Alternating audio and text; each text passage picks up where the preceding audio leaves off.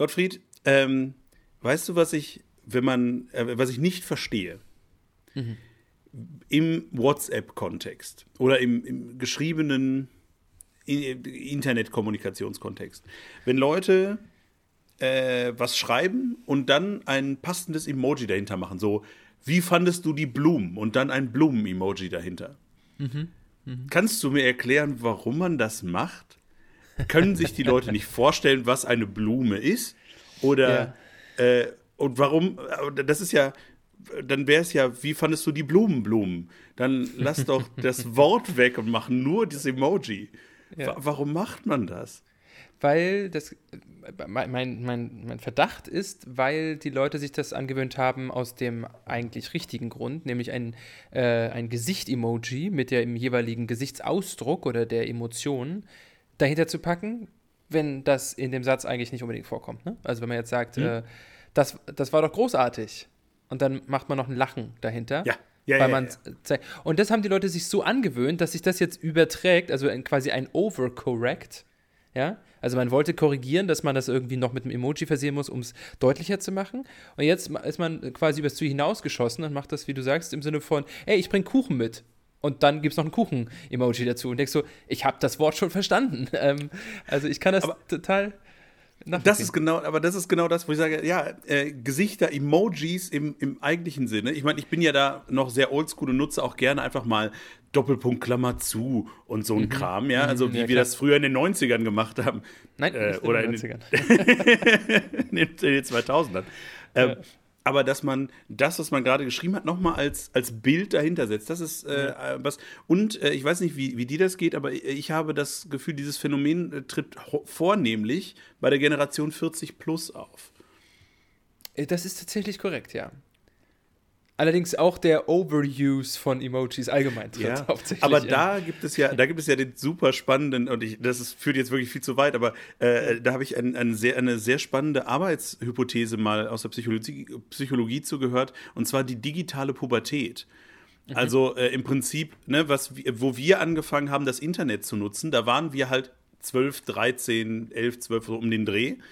Ja. Das heißt, wir sind quasi in unserer Pubertät da durchgegangen und haben dann irgendwann die Do's and Don'ts von Internetkommunikation gelernt. Wenn jetzt aber ältere Menschen, so unsere Elterngeneration, die ja, also ne, meine Eltern sind Ende 50, Anfang 60, die gehen halt auch durch diese Phasen, die sind aber blöderweise nicht 12, 13, wo man sagt, ja, aber die sind jetzt halt ein bisschen weird, weil das sind halt Pubertiere so, sondern die sind halt eigentlich gestandene Menschen, die aber dann auch diese Möglichkeiten durchprobieren. Ja. Vielleicht ist da was dran, ja. Ich weiß nicht genau. Aber diese Overuse von Emojis, diese Doppelung, ich kenne das gut, ja. Und wir haben noch kein Emoji für das Mittelfeldgeplänkel. Bräuchten wir mal. Ja, das ist wohl richtig. Aber damit würde ich sagen, Doppelpunkt P und herzlich willkommen zu einer neuen Folge Mittelfeldgeplänkel. Happy days are here again, the skies above are clear again. Let us sing a song of cheer again. Happy days are here again. Ich meine, unsere Farben sind, ja klar, grün-weiß sind ja die Farben unseres Podcasts, weil es die Farben unseres Logos sind. Da ist auch noch ein bisschen lila und auch noch ein bisschen gelb drin. Also dir, altem Wappenkundler, folgend, müsste man natürlich sagen, eigentlich ganz schlechtes Wappen, weil da ist Schrift drin, da sind 4 Farben drin, Herrgott. Wer hat sich das bloß ausgedacht? Und ein Kind könnte es niemals zeichnen. Also. Nein, aber da muss man natürlich auch sagen, es ist ja ein anderer Nutzen, den wir da haben. Es ist ja ein Vorschaubild. Es ist ja ähnlich wie ein Cover von einer CD. Und da gelten diese Regeln ja logischerweise nicht. Da hast du recht, ja. Ja, Max, ich weiß nicht, wie dein Wochenende bezüglich der sportlichen Relevanz aussah. Ich weiß, dass du Musik gemacht hast und deswegen etwas weniger wahrscheinlich dem Sport gefrönt hast. Also sowohl im selber Leibesbetüchtigungssinne als auch das mache ich sowieso nie. als auch vielleicht im Verfolgen. Aber du hast wahrscheinlich mitbekommen, was so geschehen und nicht geschehen ist. Als allererstes, wie sehr freust du dich auf das Duo in der deutschen Nationalmannschaft zwischen Niklas Füllkrug und Marvin Duksch? Die hässlichen Vögel sind zurück. Es ist wunderschön. Ich weiß nicht, wie das passieren konnte, dass dass wir in der deutschen Nationalmannschaft an einem Punkt gekommen sind, wo der eine ja mittlerweile bei Borussia Dortmund, aber erst nominiert damals bei Werder Bremen. Ja. Und Dux jetzt auch. Jetzt ist Sascha Prömel noch nominiert worden, der bei Hoffenheim spielt. Ja.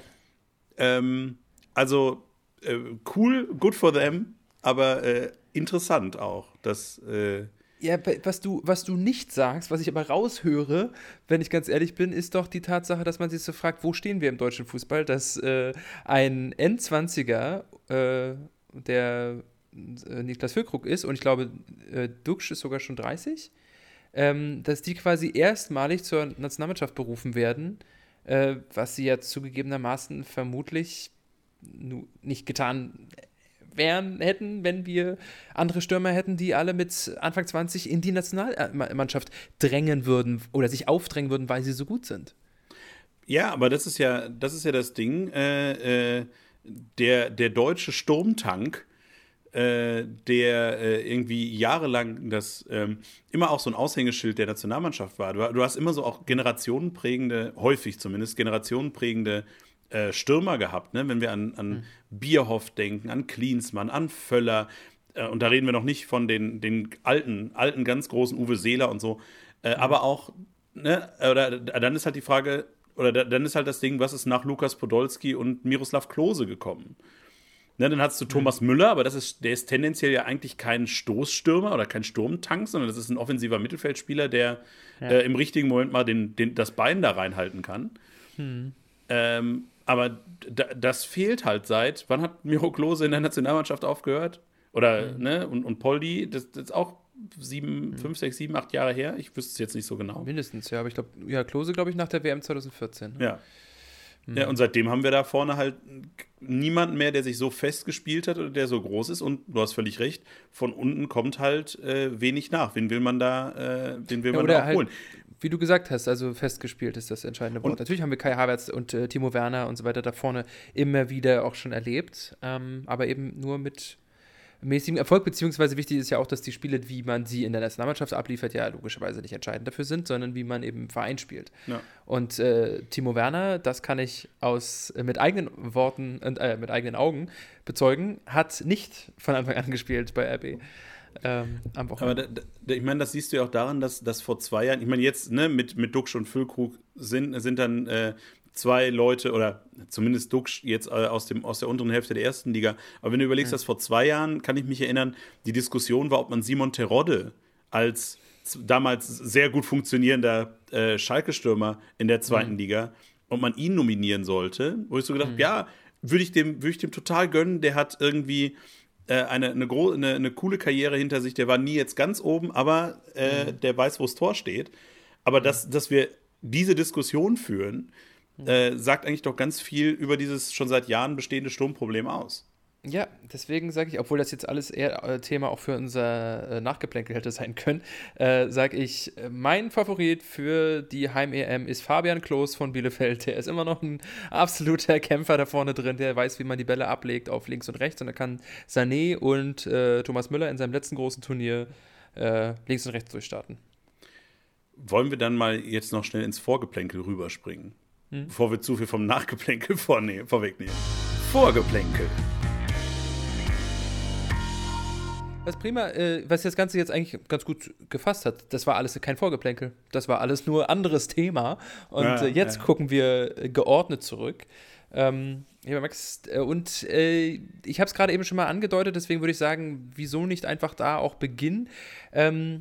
Ich war mal wieder im Stadion, und zwar hier vor der Haustür. Ist tatsächlich ja nur... Also zu Fuß sind es dann doch schon auch nochmal 20 Minuten, 25 Minuten. Vor allem, weil der Gästebereich vom Zentralstadion von RB so dermaßen dämlich liegt, dass man wirklich einmal fast ums ganze Stadion rumlaufen muss. Und zwar großflächig, also nicht am Stadion lang, sondern großflächig außenrum, bis man dann da reingeht. Und ich habe im Stadion folgende Beobachtung gemacht. Beobachtung aus dem Stadion. Es ist sehr lustig, wenn Vereine wie RB, die ja definitiv nicht weder finanziell noch sportlich an irgendwelchen Abgründen jemals standen, seit sie existieren, Lieder haben, wie was die Ultras jetzt gerade singen, wir sind Leipzig, Rasenballsport Leipzig, Rot-Weiß sind unsere Farben, wir werden niemals untergehen. Es ist wirklich der größte Dünnpfiff. Und natürlich, das haben wir beide eben gerade schon vorher gesagt, eigentlich würde man das nochmal würdigen müssen mit einem ganz eigenen Hauptgeplänkel, was wir definitiv in den nächsten Wochen mal machen müssen, also Fangesänge. Aber wie auf den ersten Geschmack, wie dünkt dich das, wenn RB singt, wir werden niemals untergehen? Ja, ich finde, das ist so ein absolut generischer Fangesang irgendwie. Es ist halt natürlich Quatsch, weil wir wissen halt auch, die werden tatsächlich wahrscheinlich niemals untergehen, weil im Zweifel Österreich ein paar Millionen nachschießt. Aber es ist natürlich trotzdem halt so ein Ding, da muss ich ja auch, da muss ich eine kleine Lanze brechen für RB und ich mache das wirklich ausgesprochen ungerne, aber da muss ich natürlich eine Fankultur auch erstmal etablieren, ne? Das ist eine Mannschaft, die in einem Stadion spielt, das älter ist als der Verein. Und by a lot, ja. Ja, naja, aber selbst der Neubau ist älter. Ne? Oder die letzte Renovierung ist länger her als die Gründung des Vereins RB Leipzig. Aber aber sie etablieren. Also eines der Lieder, die mir neu waren aus dem Stadion, die habe ich nicht mit aufnehmen können, leider, war, du wirst dich erinnern an eine der größten kreativen Ergüsse von Fußballfans im Kollektiv. Aus meiner Sicht ja eine völlig unterschätzte. Es gibt nur einen Rudi Völler. Nee, ja, das war nicht so kreativ. Also ist aus meiner Sicht, also der Fußballfan im Kollektiv wird aus meiner Sicht als kreatives Moment und kreative Entität völlig unterschätzt. Nach wie vor, aus meiner Sicht. Man guckt ja hauptsächlich auf die hässlichen Seiten, die passieren können, wenn in Gemeinschaft dumme Sachen gemacht werden, wo sich der Einzelne vermutlich nicht dazu hinreißen lassen würde und so weiter. Das hat auch seine Berechtigung. Aber die Kreativität, die dabei herauskommen kann, auf die der Einzelne auch nicht käme, ist immer wieder leider unterm Radar, weil der Sport leider diesen Ruf nicht hat. Aber Will Griggs on Fire auf den Song Freed from Desire von Gala von 2014 von den Nordiren zu dichten, war einer der größten und durchschlagendsten Erfolge aus meiner Sicht der letzten Jahre. Daraus haben die Leipziger Fans jetzt Leipzigs on Fire gemacht. Mit exakt dem gleichen Ablauf, also mit dem Hu, da, da, da, da, da, da und so. Und mir fiel es schwer, das schlecht zu finden, muss ich ehrlich sagen, weil ich dachte so, Stichwort, das muss sich erst etablieren, die Lieder müssen sich etablieren, das ist ziemlich smart. Dann musst du in mein Sauerland kommen. Hier gibt es auf die gleiche Melodie den wunderschönen Text, wir wollen Schützenfest feiern. Als Volksfest hier bei uns. Ja, also, das siehst du. Ja. Nein, aber natürlich, kreative Entität ist, glaube ich, ein ganz, ganz wichtiges Ding und gerade finde ich noch mal viel extremer auf der Insel als in Deutschland. In Deutschland habe ich das Gefühl, in den Kurven, da gibt es auch super lustige Lieder und Sachen, aber das ist alles, was sich irgendwie kodifiziert. Ne? Also, dass man auf Schalke, wo ich mich naheliegenderweise am besten auskenne, das Eurofighter-Lied singt, ja, wir schlugen Brügge und wir schlugen, ne, und verrat noch nicht zu viel von unserem zukünftigen Hauptthema. Ja, aber das ist das eine, aber was ich auf der Insel sehr spannend finde, sind eben diese spontanen Gesänge, die dann entstehen. Plus, dass quasi jeder neue Spieler seinen eigenen Song bekommt. Ja. Das ist dann immer auf einer ähnlichen Melodie irgendwie. Es gibt so einen Pool von 2, 3 Melodien, aber die dann auch spontan entsprechend gedichtet werden. Ja. Und das finde ich immer äußerst amüsant. Das gucke ich mir auch super gerne an, so Compilations von diesen Liedern, wo dann irgendwie sich spontan was überlegt wird und auf einmal brüllt die ganze Kurve das mit, was ich immer sehr amüsant finde. Das stimmt. Das werden wir uns in Ruhe anschauen und das ist ja auch in Deutschland nicht anders. Es gibt ungefähr 5 Melodien im Stadion, auf die alle Lieder aus der Kurve gedichtet werden, egal welcher Verein. Weswegen man häufig, auch ich zum Beispiel, der ich ja auch mit 2 Vereinen eben es halte, meinem Heimatverein und meiner ehemaligen Wahlheimat, merke ich immer wieder, die haben teilweise die gleichen Lieder. Das heißt, du musst aufpassen, dass du nicht in der falschen Kurve stehst und dann aus Versehen Hansa Rostock anfeuerst oder so, weil du merkst, das ginge exakt auf dieselbe Melodie mit exakt demselben Rhythmus. Naja, gut. Also, das Spiel, aber da können wir ja gleich dann dabei bleiben. Ich habe mir tatsächlich Max, und das war fast ein Fehler. Ich hab mir unsere Folge von letzter Woche nochmal angehört. Und es war deswegen fast ein Fehler, weil mir noch ein paar Sachen, die wir gesagt haben und die ich gesagt habe, demnach noch sehr klar vor Augen sind. Zu diesem Spiel von RB gegen Freiburg haben wir gesagt, ja, das wird schwer. Das wird schwer für Freiburg, da was Zählbares mitzunehmen. Ich muss an dieser Stelle nochmal sagen, es ist auch richtig schwer. Der Einlass-Fuzzi vom Stadion hat zu mir da war es nicht direkt am Stadion, weiter unten noch, wo die Ordner auch aber schon einen Willkommen geheißen haben. Der hat gesagt, Mensch, heute können wir alle Freiburger Fans mit Handschlag begrüßen, so viele wie da sind. Ja, wo ich dachte, ja, kein Wunder. Sonntagabend 19:30 Uhr, das sind 700 Kilometer bis hier. So, wenn du morgen also heute am Montag arbeiten musst, dann ist Pustekuchen. Also wer sich den Scheiß ausgedacht hat. Ich weiß, weil sie international gespielt haben und so weiter ist das, aber es ist komplett bekloppt. Ja, natürlich, aber da sind wir ja im Prinzip bei der gleichen Thematik, wo ich mich letzte Woche in Rage geredet habe. Ja, Gott. Auch den Rant habe ich auch noch klar vor Augen. Ja, wo es dann eben weniger um die Fans vor Ort geht, als um die Fernsehzuschauenden. Damit man auch möglichst viele Einzelspiele haben kann. Und das wird noch richtig lustig, wenn jetzt die neuen Rechte verkauft werden, wo jetzt die No-Single-Bias-Rule wieder wegfällt. Wo vielleicht der DAZN den ganzen Bums kauft oder wieder alles zu Sky geht oder was auch immer. Ja. Okay. Also, für diejenigen, die das Wochenende nicht mitbekommen haben, RB hat 3-1 gewonnen. Super ärgerlich, super bitter. Ich habe mich wirklich zusammenreißen müssen im Stadion, mich nicht zu sehr zu ärgern.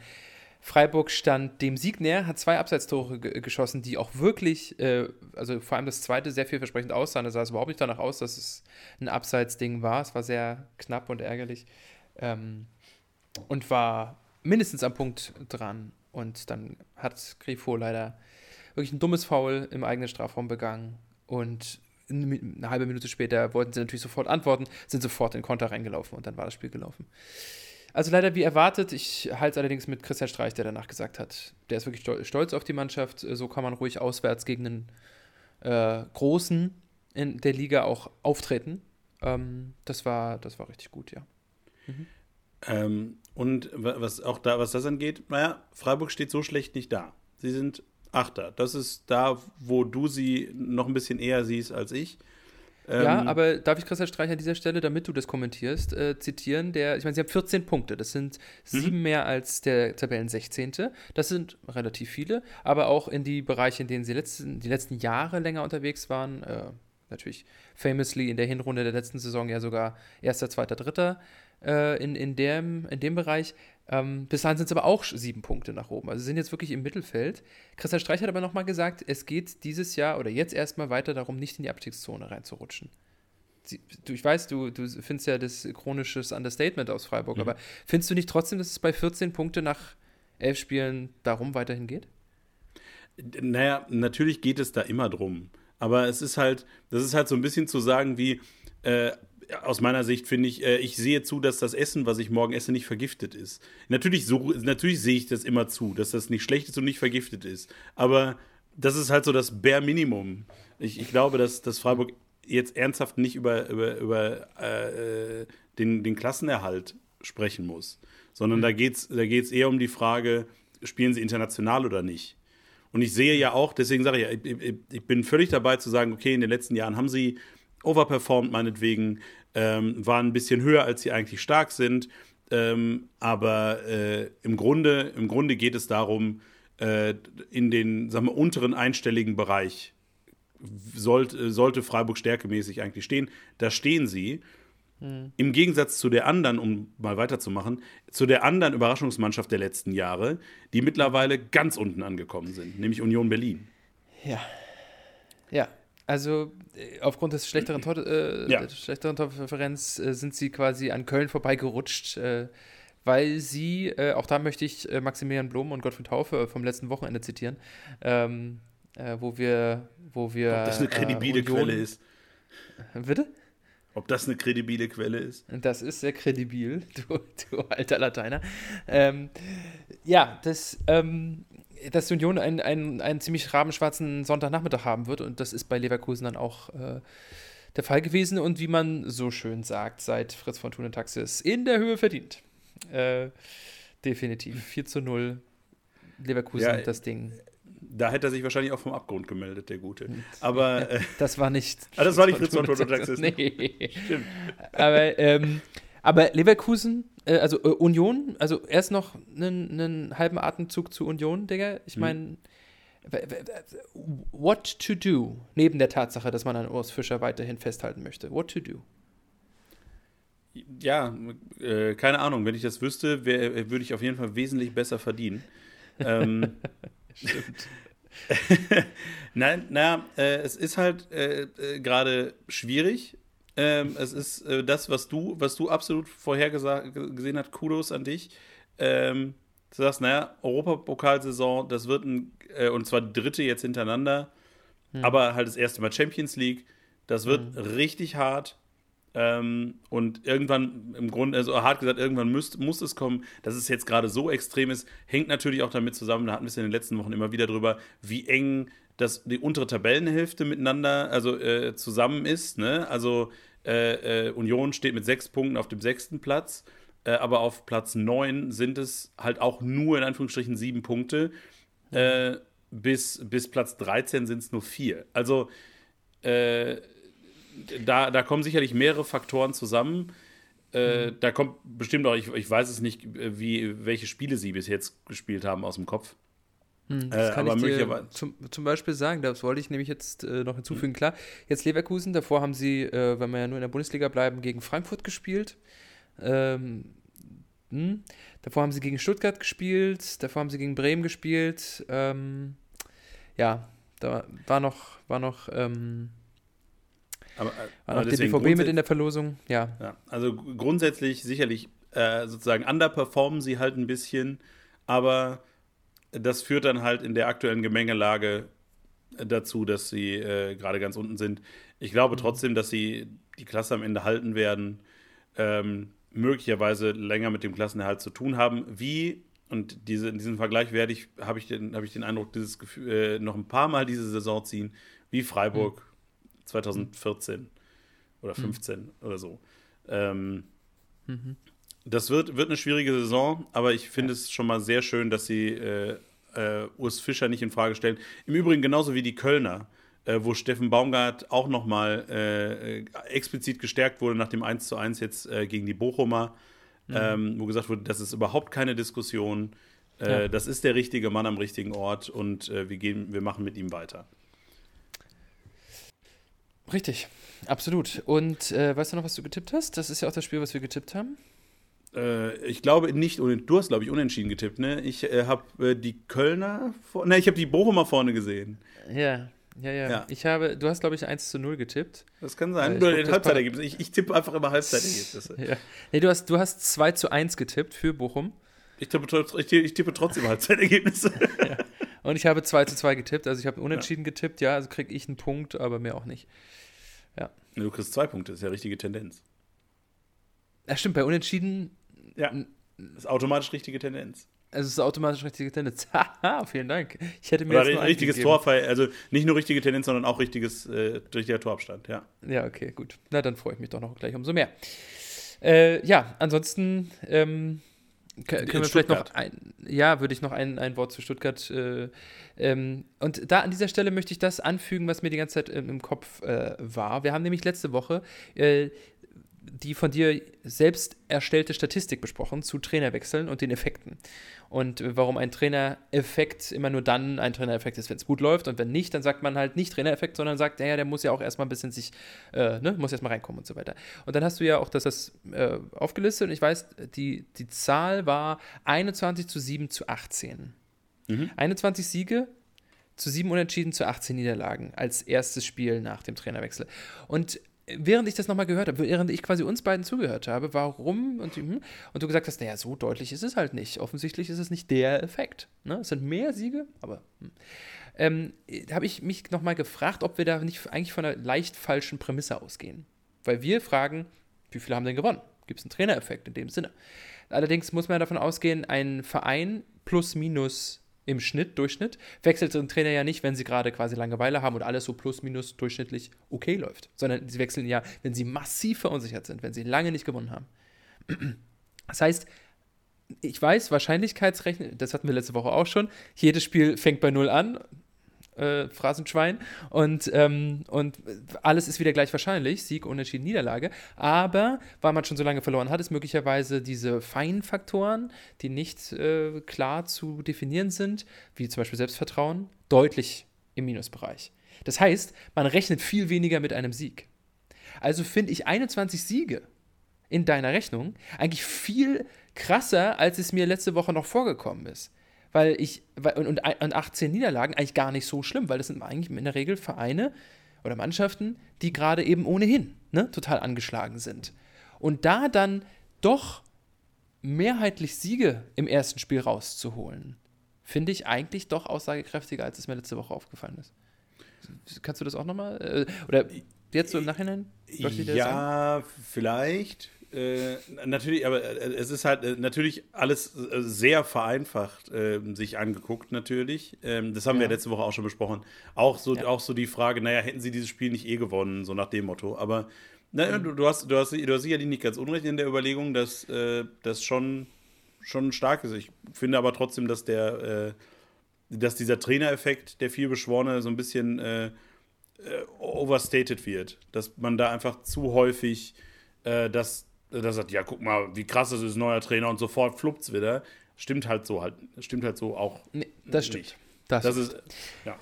Aber was wir in dem Zusammenhang letzte Woche auch gesagt haben, war eben, dass es ja auch passieren kann, sportpsychologisch, wenn eben zum Beispiel dein bester Stürmer ausfällt und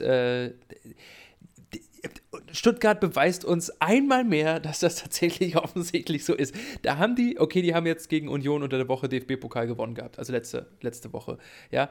Aber davor haben sie zweimal verloren gehabt und so weiter, weil Guirassy nicht dabei war. Jetzt wird der spielt noch nicht mal von Anfang an.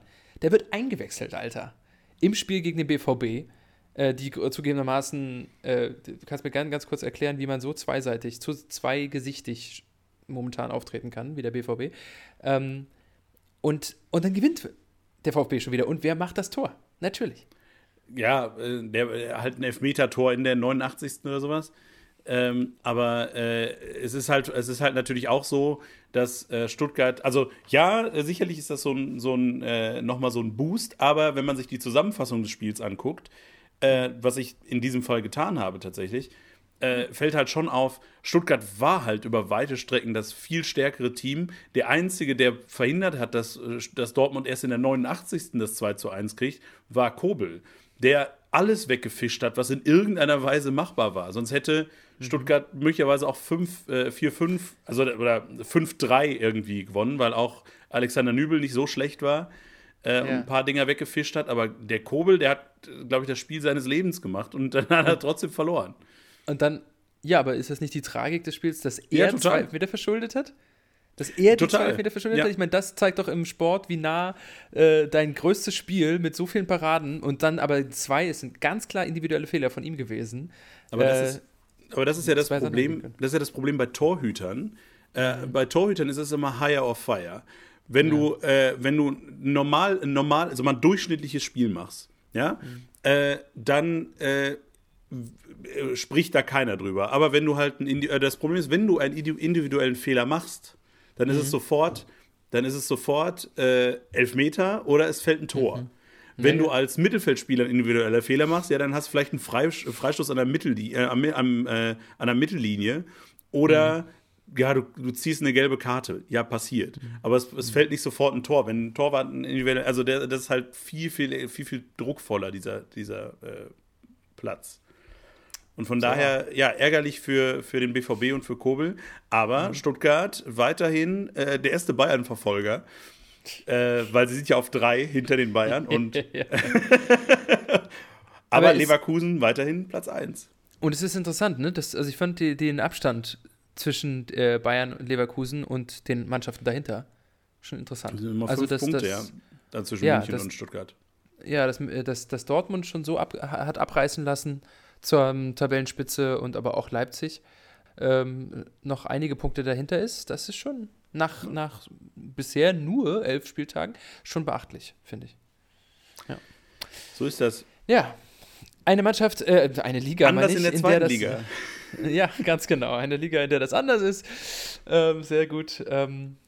Da, auch wenn St. Pauli vor einem Nicht-Aufstiegsplatz, Relegationsplatz mal zu den Aufstiegsplätzen mitgerechnet, auch schon einige Punkte davor liegt, aber so extrem ist es dann eben doch noch nicht. Derer 5, ne?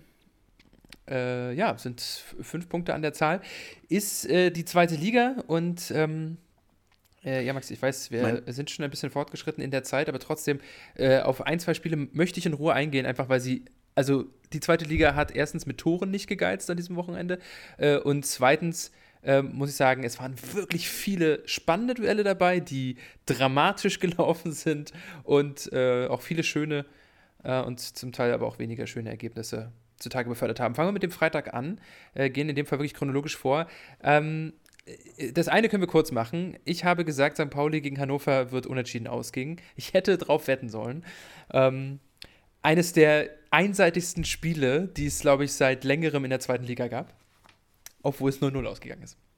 Ich glaube, die Torschussstatistik ist 18:2 oder sowas. Für Pauli. Ja. Ich habe das witzigerweise, ich hatte am Freitag zu dem Zeitpunkt die Gelegenheit, die zweite Bundesliga in der ARD zu hören. Mhm. Ja, 13:2 Torschüsse, Verzeihung. 13:2, aber trotzdem eindeutig. Es liest sich, was die erzählt haben, es liest sich nicht mehr, also es war bizarr. Es ließ sich nicht toppen. Und St. Pauli hat einfach das Tor nicht getroffen. Es war traurig. Es tat mir für Pauli so leid, weil die hatten dieses Spiel so dermaßen im Griff und hätten da so gut 3 Punkte mitnehmen können. Naja, gut. Steck's nicht drin, aber dafür weiterhin ungeschlagen. Das ist das Wichtigste, ganz genau. Ja, und das andere Spiel am Freitagabend, was natürlich in der gleichen Konferenz auch lief, war der Aufsteiger, der mit dem anderen Aufsteiger aus Hessen um den besten Aufsteiger buhlt. So. Ja, und ja. Die SV Elversberg, du sprichst immer von Overperformen, I know, aber die haben vor 1,5 Jahren noch Regionalliga gespielt. Ja, ist korrekt. Mhm. Ich habe irgendwo eine Überschrift gelesen, ich glaube in der WAZ, die Selbstverzwergung des S04. Und leider haben sie nicht ganz unrecht. Es ist auch so, dass sogar Karel Geratz, der jetzt seit 3-4 Spieltagen Trainer ist, sich über den Kader beschwert hat. Und gesagt, es sind nur 3 Leute da, die irgendwie on par sind. Da hat er von der Mentalität, glaube ich, gesprochen oder sowas, ne? Dass du dir wirklich alles geben oder sowas. Ja, gut. Aber ich glaube, wenn man so ein bisschen zwischen den Zeilen liest, dann kann man da durchaus auch mehr reinziehen. Ja, es ist das, was ich seit Wochen sage. Es lag natürlich nicht am Trainer, sondern es liegt an der Gesamtstruktur, es liegt am Kader. Ich bin auch aktuell auf dem Stand, dass ich einfach nur noch mich in die Winterpause rette. Irgendwie, so gefühlsmäßig. Und dann hoffe ich auf eine Rückrunde, wie sie letztes Jahr war. Wir werden nicht aufsteigen. Das steht fest, wer das sagt. Und ich bin wirklich der größte Zweckoptimist der Welt. Jeder, der diesen Podcast schon etwas länger hört, weiß das. Aber das ist korrekt. Es muss einfach darum gehen, dass wir irgendeinen soliden Mittelfeldplatz bekommen und dann nächstes Jahr nochmal neu angreifen. Also hilft alles nichts. Und vor allen Dingen, dass wir in der Winterpause den Kader umbauen. Was auch immer das sollen Fachleute entscheiden, da bin ich der falsche Mann für. Darf ich dazu aber ganz kurz mal anfügen? Also gegen Elversberg momentan zu verlieren zu Hause ist schon trotzdem, auch wenn die gut drauf sind, das stimmt, aber die holen ihre Punkte, glaube ich, auch vermehrt zu Hause. Also hat man jetzt wirklich nicht kommen sehen, auch wenn die momentan absolut gut drauf nicht. sind. Aber viel wichtiger noch, davor, das Pokalspiel, was sie in der Verlängerung gegen Pauli verloren haben, mal außen vor gelassen, haben sie die 2 Spiele gegen Mannschaften, die momentan besser drauf sind und dastehen und gute Kader haben, nämlich gegen Hannover und gegen Nürnberg gewonnen. Mhm. Max, wie haben sie denn das gemacht? Wenn das dann, also, beziehungsweise haben sie jetzt nicht mehr gemacht, weil, that doesn't make sense. Ja, ich glaube, da sind wir wieder beim Thema Unterschätzen. Und da ist vielleicht in den Köpfen, und da sind wir wieder bei dem Mentalitätspunkt, den Geratz vielleicht auch angesprochen hat, oder den er angesprochen hat, der da vielleicht auch mit reinspielt, wo man sagt, ja, aber Elversberg, das ist ja Laufkundschaft. Und in der aktuellen Situation ist Elversberg keine Laufkundschaft. Und zwar aus der Sicht von Schalke, jetzt nicht aus der Sicht von Elversberg. Ich glaube, dass das da auch nochmal mit reinspielt. Dass man sagt, ja, gerade vor heimischer Kulisse und die pushen uns nach vorne und dann flanken wir die weg. Ja, am Arsch die Räuber. Wenn halt keiner die Tore macht, dann wird das nichts. Es hilft halt nicht. Und hinten. Es hilft halt nicht, dass ich. Genau, aber es hilft halt nicht, dass sich ein Kenan Karaman aufreibt, mit blutendem Kopf weiterspielt, weil das so ein Mentalitätsschwein ist, der sich im Übrigen berechtigte Hoffnung macht, in der türkischen Nationalmannschaft zu spielen im nächsten Jahr. Achso, tut er ja schon, aber du meinst in der EM. Dass er nominiert wird halt. Ja. Aber weil das Problem ist ja nicht, dass sie quasi so ein Torschussverhältnis wie Pauli gegen Hannover hatten und einfach nur knapp das Tor nicht getroffen haben, sondern dass sie hinten einfach eine miese Abwehr. Miese Krise hatten die. Miese Krise in der Verteidigung. Na gut, aber ich finde, Schalke macht alles richtig. Die nutzen jetzt die Länderspielpause, um sich ein bisschen Selbstvertrauen zu holen und spielen einfach mal am Mittwoch gegen den ungeschlagenen Tabellenführer der Eredivisie, PSV Eindhoven, um so ein bisschen reinzukommen und so ein bisschen sich da vielleicht, eben Selbstvertrauen zu holen. Wollen wir bitte über Kiel gegen den HSV sprechen, damit ich ein bisschen gute Laune kriege? Gerne, das und so natürlich Worte. Auch das 2 Worte, na dann, bitte. Ja, naja, einfach nur, Kiel hat gewonnen. Der HSV hat verloren. Und zwar 4:2 in Kiel. Und damit hält sich Kiel scheint sich dieses Jahr wieder, hat Bock auf Aufstieg. Ich finde sowieso, wenn man jetzt so auf den ersten Blick auf die Tabelle guckt, man liest ja eine Tabelle immer von oben nach unten, hat man den Eindruck, es ist die zweite Liga Nord. Von 1974 ungefähr. Weil es ist Hamburg, Kiel, Hannover. Also es ist wirklich nur norddeutsche Landeshauptstädte. Oder musst du da kurz nachgucken? Musst du kurz überlegen, ist Kiel denn wirklich Hauptstadt? Nein, das wusste ich. Ich wollte kurz überlegt, ob ich jetzt gleich wieder einwerfe, dass Hannover, die Stadt selber, aus meiner Sicht nicht Norddeutschland ist. Nein, aber Niedersachsen. Ja. Niedersachsen und im Raum Braunschweig hat Niedersachsen auch nichts von Norddeutschland, aber ich gebe zu, dass es nochmal an die Küste grenzt. Das ist schon okay. Genau. Gut. Und lustigerweise Düsseldorf als noch eine Landeshauptstadt auf 5. I take your point. Ja. Also, das ist großartig. Momentan kann man, glaube ich, die Regel aufstellen. Zu Hause ist Hamburg noch ohne Punktverlust, haut alles weg und ist aber in der Auswärtstabelle irgendwie auf Platz 16 oder sowas. Also, haben die letzten Spiele, also gegen Kaiserslautern haben sie ja den Punkt geholt und davor haben sie gegen Elversberg und Wiesbaden verloren. Also, es ist wirklich erschreckend. Gegen Wiesbaden haben sie einen Punkt geholt, gegen Osnabrück haben sie verloren. In der Auswärtstabelle sind sie 10. tatsächlich, der SV. Na gut. Weißt du, wer in der Auswärtstabelle Erster ist? Der SV Elversberg. Ja, siehst du. Abgefahren. Okay, dann sind sie ja doch so eine Auswärtsmacht. Na gut. Also, ich habe mich sehr gefreut und entgegen meiner Ankündigung, I know, ich habe gesagt, HSV wird gewinnen in Kiel. Ich habe sie stabiler geschätzt. Ein kleines Fünkchen Hoffnung keimt in mir, dass der HSV auch im nächsten Jahr noch zweite Liga spielen wird. Was hab ich denn eigentlich getippt? Du hast gar nichts getippt, weil wir nicht getippt haben auf dieses Spiel. Aber getippt haben wir auf Hertha BSC gegen Karlsruhe. In der Tat. Und weißt du noch, was du gesagt hast? Nein. Doch. Du hast gesagt, dass Karlsruhe 3-0 gewinne, aufgrund der Tatsache, dass sie einen auf das Spiel gegen Schalke machen. Ja. Und mit dem war mitnichten so. Sie haben unentschieden gespielt und ich habe leider gesagt, dass Hertha 1-0 gewinnt. Du hast auf die Halbzeitergebnisse getippt. Ich habe diesmal diese Halbzeit-Tendenz getippt, genau. Ja, aber das war nicht so. Genau. Und abschließend das Ostduell, mag es Derby nennen, wer will, zwischen Magdeburg und Hansa. Deine quasi stille Frage an mich, wie ich das bewerte, dass Hansa dieses wichtige 6-Punkte-Spiel gewonnen hat, mit ganz viel Glück. Ich weiß, das habe ich schon nach dem Punktgewinn gegen Hertha gesagt und irgendwann ist Glück auch Können, aber still. Digga, die haben 2-mal aufs Tor geschossen. Das 2:1 in der 86. Minute ist einem Verteidiger nach einer Ecke an den Rücken gefallen und von dort ins Tor.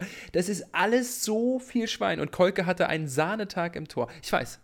Ich weiß, am Ende der Saison, nobody cares und so weiter. Aber, mein Lieber, du kannst nur mit Glück nicht den Klassenerhalt schaffen. Das werden sie am Ende der Saison, wird das nicht reichen, wenn sie so weiterspielen. Das werden wir ja sehen. Okay. Also ich bleibe dabei, ich habe immer noch den Eindruck, dass mit Alois Schwarz schafft man, wenn überhaupt, knapp den Klassenerhalt, so wie Ende der letzten Saison, aber mehr ist auch nicht dran. So, mal gucken.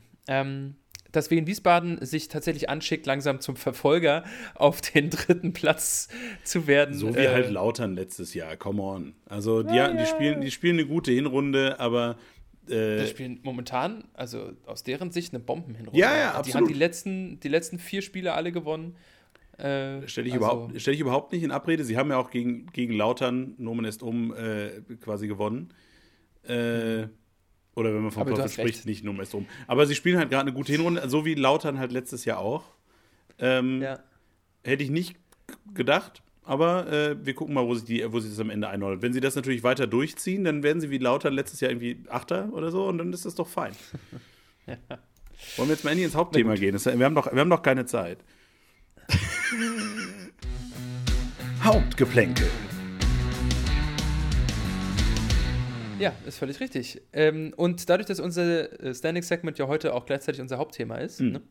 Das heißt, den Jingle, den ihr jetzt gerade gehört habt, ist entweder der neue Jingle für diesen Flyover, den wir ja auch schon mal gemacht haben, oder es ist das Hauptgeplänkel. Also man weiß es nicht genau. Ja, ich weiß es schon, aber ich verrate es euch nicht.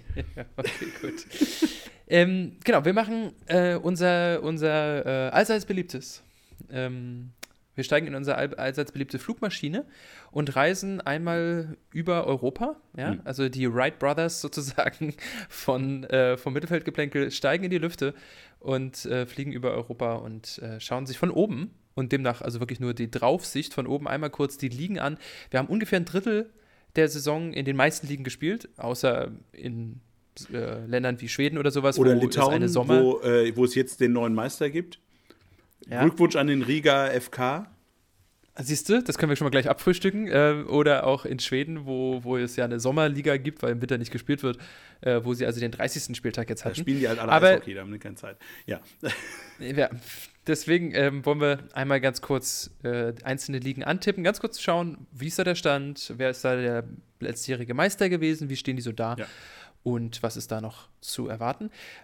In gewohnter Blitzlicht-Manie, ja, würde ich sagen, Max, wenn du mir folgen magst, ich würde schon mal losfliegen. Ja? Und ich warte nur von hier aus. Okay, dann lass uns doch ganz einfach, ich würde sagen, wir machen das mal von hier aus. Letztes Mal haben wir, glaube ich, in England angefangen. Ich würde von hier aus mal ins Nachbarland gehen. Wieso immer mit den großen Ligen anfangen? Welche von den neuen? Quatsch. Ja, ganz genau. Wir fahren einfach mal in den Osten nach Polen. Polen hat mit Sven Czochau ja einen Meister gehabt letztes Jahr, die entsprechend dieses Jahr ja auch international spielen, allerdings es nicht in die Champions League geschafft haben. Ich glaube, die sind in der Quali-Runde dann ausgeschieden und spielen jetzt Euroleague. Die sind derzeit auf Platz 4 und haben 6 Punkte Abstand, allerdings ein Spiel weniger, auf den derzeitigen Tabellenführer Slask Breslau. Richtig? Völlig richtig. Und auch da, wenn ich so durch die Liga gucke, fällt mir auf, wie wenig polnische Vereine ich eigentlich kenne. Also ich kenne Legia Warschau, weil die haben mal international gespielt. Lech Posen, weil die haben auch mal international gespielt. Sapsche, weil da spielt Poldi. Und dann wird's dünn. Aber was ich auch spannend finde, ist, dass das eine von den Ligen ist, wo die 3 Aufsteiger gerade auf Platz 16, 17 und 18 sind. Ganz genau. Und sogar die letzten beiden weiter unten auch tatsächlich schon mit gehörigem Abstand aufs rettende oder ans rettende Ufer. Also 5 Punkte auf den 16., was auch ein Abstiegsplatz ist, und 7 Punkte auf einen Nicht-Abstiegsplatz. Also da wird's, ich sag mal, eng. So, also ob Chen Czochau das tatsächlich noch schafft, den Meistertitel zu verteidigen, oder Legia Warschau, die letztes Jahr ja Pokalsieger geworden sind, die derzeit nur auf Platz 6 sind. Und halt auch schon mit 9 Punkten Abstand auf Slask Breslau. Ja. Und wie gesagt, ich mag es bunt, also ganz bunt, kreuz und quer von dort. Und zwar aufgrund dieses Phänomens, was du gerade beschrieben hast, fahren wir mal nach England rüber, so mit unserem Fluggerät, weil das Phänomen, was du gerade angesprochen hast, auch dort, das passt jetzt einfach zu schön, anzutreffen ist. Das haben wir beide auch angemerkt. In einer 20er-Liga, die ja die Premier League ist, das muss man noch dazu sagen, haben wir 3 Aufsteiger in diesem Jahr. Das ist einmal Burnley, das ist Sheffield United, so weit so bekannt und so standardmäßig. Das sind Mannschaften, die man getrost, glaube ich, als Fahrstuhlmannschaften zwischen der ersten und zweiten Liga zumindest in den letzten Jahren einstufen kann. Waren immer wieder mal oben, mal unten. Luton allerdings nicht. Die sind ganz wunderbar durchgerutscht, ja. Und da ist es, das ist ja ein Phänomen, was in England besonders ausgeprägt ist, der finanzielle Unterschied zwischen der Championship und der Premier League. Das heißt, Luton Town muss gerade overperformen wie sonst noch was, um auf Platz 18 zu sein mit 6 Punkten. Das finde ich in der englischen Liga gerade ganz spannend. Overperform? Hast du Overperform gesagt? Ja. Und zwar durchaus bewusst. Okay. Weil die so viel weniger finanzielle Mittel haben. Aber die kriegen ja ganz viel, wenn sie aufsteigen, kriegen sie einen Riesenbatzen. Schon klar, aber nichtsdestotrotz, wenn du halt dir wie, was weiß ich, wer ist denn da in der Nähe? FC Fulham, die seit ein paar Jahren, aber die spielen auch noch mal hoch runter. Ja, aber dann kriegen die ja nochmal den Ausgleich, wenn sie absteigen, kriegen sie ja nochmal so einen Ausgleich. Da wird, aber von mir aus dann halt, was weiß ich, West Ham spielen seit Jahren erste Liga. Die haben und die sind jetzt nicht ganz oben mit drin. Also natürlich kann man das überhaupt nicht vergleichen mit Arsenal oder Liverpool, klar. Aber wenn wir da von Brentford sprechen oder von West Ham United, dagegen ist Luton Town ein wirklich ganz kleines Licht. Und dass sie da immerhin 6 Punkte geholt haben, das ist, finde ich ganz krass, dass die Diskrepanz da so groß ist. Also anders in anderen Ligen ist es sehr, sehr eng.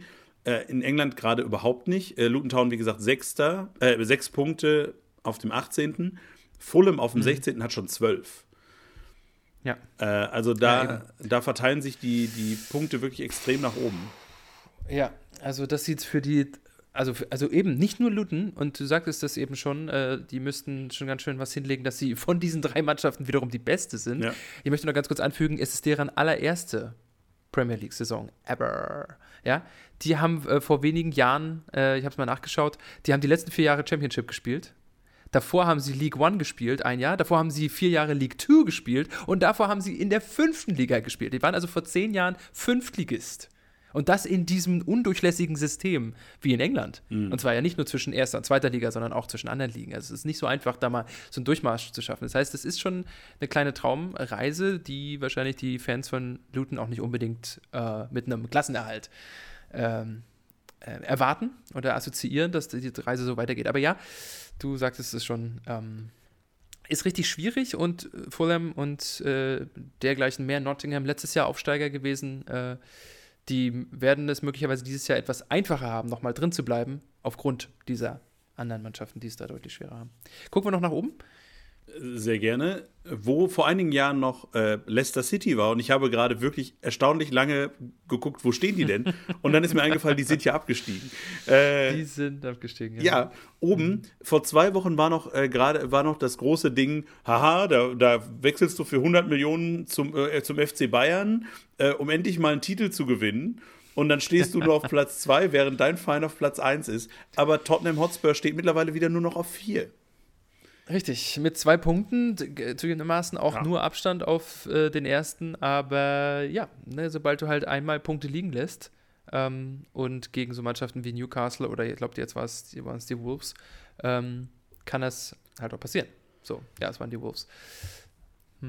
Aber Newcastle ist ein gutes Thema, weil dafür, das ist ja bekanntermaßen der Verein, der vom saudischen Staatsfonds vor 2 Jahren übernommen wurde, dafür, dass die mit Geld, pardon my French, aber mit Geld zugeschissen wurden, stehen die halt nur auf Platz 7. Ja? Und Aston Villa steht auf Platz 5. Das ist schön. Ja gut, ich meine, ich glaube, es gibt keinen Verein, der in der Premier League nicht irgendwo Anteile von irgendwelchen großen, reichen Vereinen hat. Also auch Aston Villa wird wahrscheinlich jetzt kein Dorfverein, der quasi von der häuslichen Allmende lebt oder sowas sein. Aber wird von Bleichwiese e.V. bezahlt. Ja. Genau, also gemeinnütziger Verein, ihr könnt da gerne noch ein bisschen spenden. Aber genau, aber das Newcastle, das hat man jetzt unter der Woche ja auch gesehen, gegen Dortmund in der Champions League, dass die momentan deutlich hinter ihren Erwartungen zurückbleiben. Das sah vor ein paar Wochen noch anders aus, ne? Also don't take me wrong. Also die waren in den Top 4, sind da jetzt aber gerade rausgerutscht und auch schon mit einigen Punkten dahinter. Um das noch kurz abzuschließen, also Liverpool ist nur ein Punkt hinter Manchester City, die derzeit Erster sind, punktgleich mit Arsenal. Also es sieht nach einem wirklich richtig schönen, spannenden Saisonverlauf erstmal so weit. Ist ja noch ein bisschen, kann natürlich sein, dass sich da einer absetzt. Das haben wir in England zur Genüge gesehen, aber vielleicht haben wir Glück und es wird so wie im letzten Jahr, als es lange nach Arsenal oder Manchester City aussah und dann auf den letzten Meter Manchester City vorbeigezogen ist. Danach sieht es derzeit aus und auch schön zu sehen, dass Liverpool nach dem für die ja doch eher schlechten Jahr letztes Jahr, die sind ja nur in der Euroleague, dass die wieder ganz oben mit dabei sind. Auch schön zu sehen, dass Chelsea erneut eine unfassbar schlechte Saison spielen und schon wieder nicht international momentan auch nur Anwärter drauf sind. Ja. Ja. Wo möchtest du als nächstes Gerne. hin? Ich würde gerne, wohin, hier ist es wirklich grau und kalt. Lass uns doch irgendwo hingehen, wo es nicht so grau und kalt ist. Gerne, also zumindest im Süden davon, in Frankreich. Da zum Beispiel ist es in der Provence, das ist wunderschön. Auch zu dieser Jahreszeit noch. Ja. Also am Mittelmeer. Ich mag zwar den Norden von Frankreich deutlich lieber, aber Ich I'll take it. hatte ehrlich gesagt erwartet, dass du ein anderes Land sagst. Deswegen habe ich gerade kurz etwas kritisch geguckt. Aber es ist nicht schlimm. Ja. Die französische Liga ist, glaube ich, auch so spannend wie lange nicht mehr. Denn ein kleiner Verein aus Südfrankreich, nachdem letztes Jahr ein kleiner Verein aus Nordfrankreich ordentlich, oder zwei kleine Vereine aus Nordfrankreich eigentlich die Liga aufgemischt haben. Du meinst wahrscheinlich Lille und Lens, ne? In diesem Fall, genau. Wir sprachen letztes Jahr ausführlich darüber. Reden wir dieses Jahr von OGC Nizza. Die Ich würde sagen, ein mittelgroßer Verein. Kleiner Verein ist das nicht. französische Verhältnisse. fair. Nichtsdestotrotz sind sie nur einen Punkt hinter dem definitiv großen Paris Saint-Germain und zwar noch ungeschlagen. Das finde ich abgefahren. Also auch nicht gut. Sie haben diese Statistiken. Ja. Nach 12 Spieltagen 13:4 Tore. Ja. Unfassbar. Aber Zweiter. Ja. Ja. Also die Minimalisten von Nizza machen das momentan richtig, richtig gut. Bei Minimalismus stellt sich natürlich immer die Frage, wie lange kannst du das durchhalten? Wie lange hast du das Spielglück auf deiner Seite? Aber auch nur, weil sie jetzt gegen Montpellier unentschieden gespielt haben. Vorher waren sie Tabellenführer, ne? Und Paris ist jetzt vorbeigezogen. Also, aber auch Monaco, hey, die haben in den letzten Jahren ja immer wieder mal, oder die haben sehr, sehr wechselhafte Jahre hinter sich, so würde ich es mal sagen. Und jetzt, wo Kevin Volland weg ist, da greifen die wieder oben an. Und sind Dritter, auch nur 3 Punkte auf Paris Abstand. Das sieht ganz amtlich aus. Ich persönlich freue mich, dass nach einem, wenn ich richtig liege, glaube ich, zu Beginn der Saison ziemlich schlechten Start für Lens, die ja der große Überraschung, also sind ja Zweiter geworden, die große Überraschung, spielen Champions League dieses Jahr jetzt und so weiter, dass die also jetzt nicht so eine Union Berlin sind, die da aufgrund der internationalen Belastung nach unten durchgereicht werden, ist ganz schön. Letztes Wort dazu, apropos nach unten durchgereicht. Max, kannst du mal ganz kurz das Fernglas nehmen und nach ganz unten schauen? Weil da erkenne ich, also mein Fernglas ist irgendwie beschlagen. Ich kann das nicht verstehen, was ich da sehe. Ja, das wollte ich auch durchaus noch erwähnt haben. Nicht nur, um die Spannung noch etwas zu steigern, nicht nur, dass auf Platz 11 Olympique Marseille steht, was auch in meinen von den 2000ern geprägtes Fußballverständnis super tief ist. Der andere Verein mit Olympique im Namen, nämlich Olympique Lyon, ich glaube nach wie vor Rekordmeister in Frankreich, steht auf dem 18. Tabellenplatz mit 7 Punkten. 4 Punkte Rückstand auf den 16., auf den Relegationsplatz. Ja. Unfassbar. Das ist unfassbar. Also lässt sich nicht, ist aus meiner Sicht, bleibt und ist crazy. Ja. Ja, also, liebe Freundinnen und Freunde, wir haben letzte Woche über die Schweiz gesprochen, ne? Und wie große Mannschaften, die Grasshoppers Zürich und so weiter, ne? Rekordmeister in der Schweiz und dann abgestiegen. Das könnte auch Lyon ereilen. Das wäre schon crazy. Ja, glaube ich ehrlich gesagt nicht unbedingt, aber ja. Als Nachwort noch Lens, ne? Es gibt jetzt, inzwischen sind 4 Spiele in der Vorrunde gespielt, der Champions League. Und Lens, Alter, hat immerhin 5 Punkte.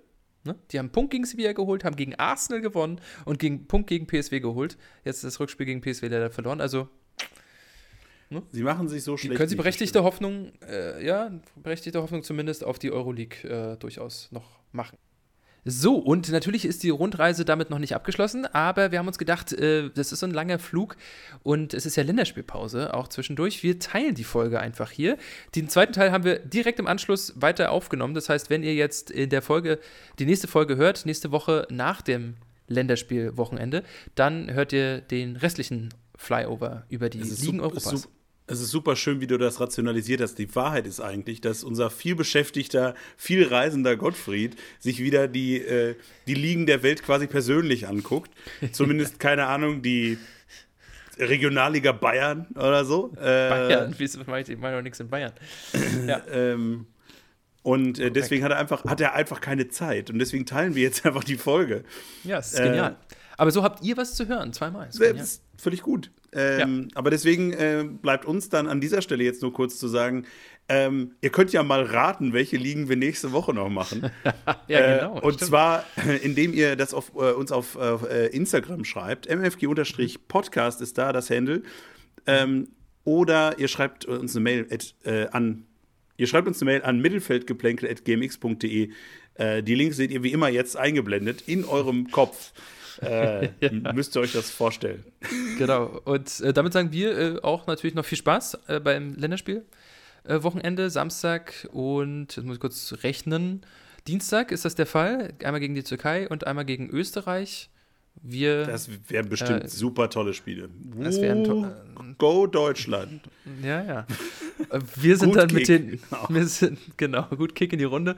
Wir sind dann mit dem zweiten Teil des Flyovers nach dem Wochenende zurück, also in einer Woche und dann natürlich mit einer neuen Folge nach dem nächsten Bundesliga-Wochenende. Max, dir bis dahin eine schöne Zeit, genießt die Auszeit. Danke. All together, shout it now.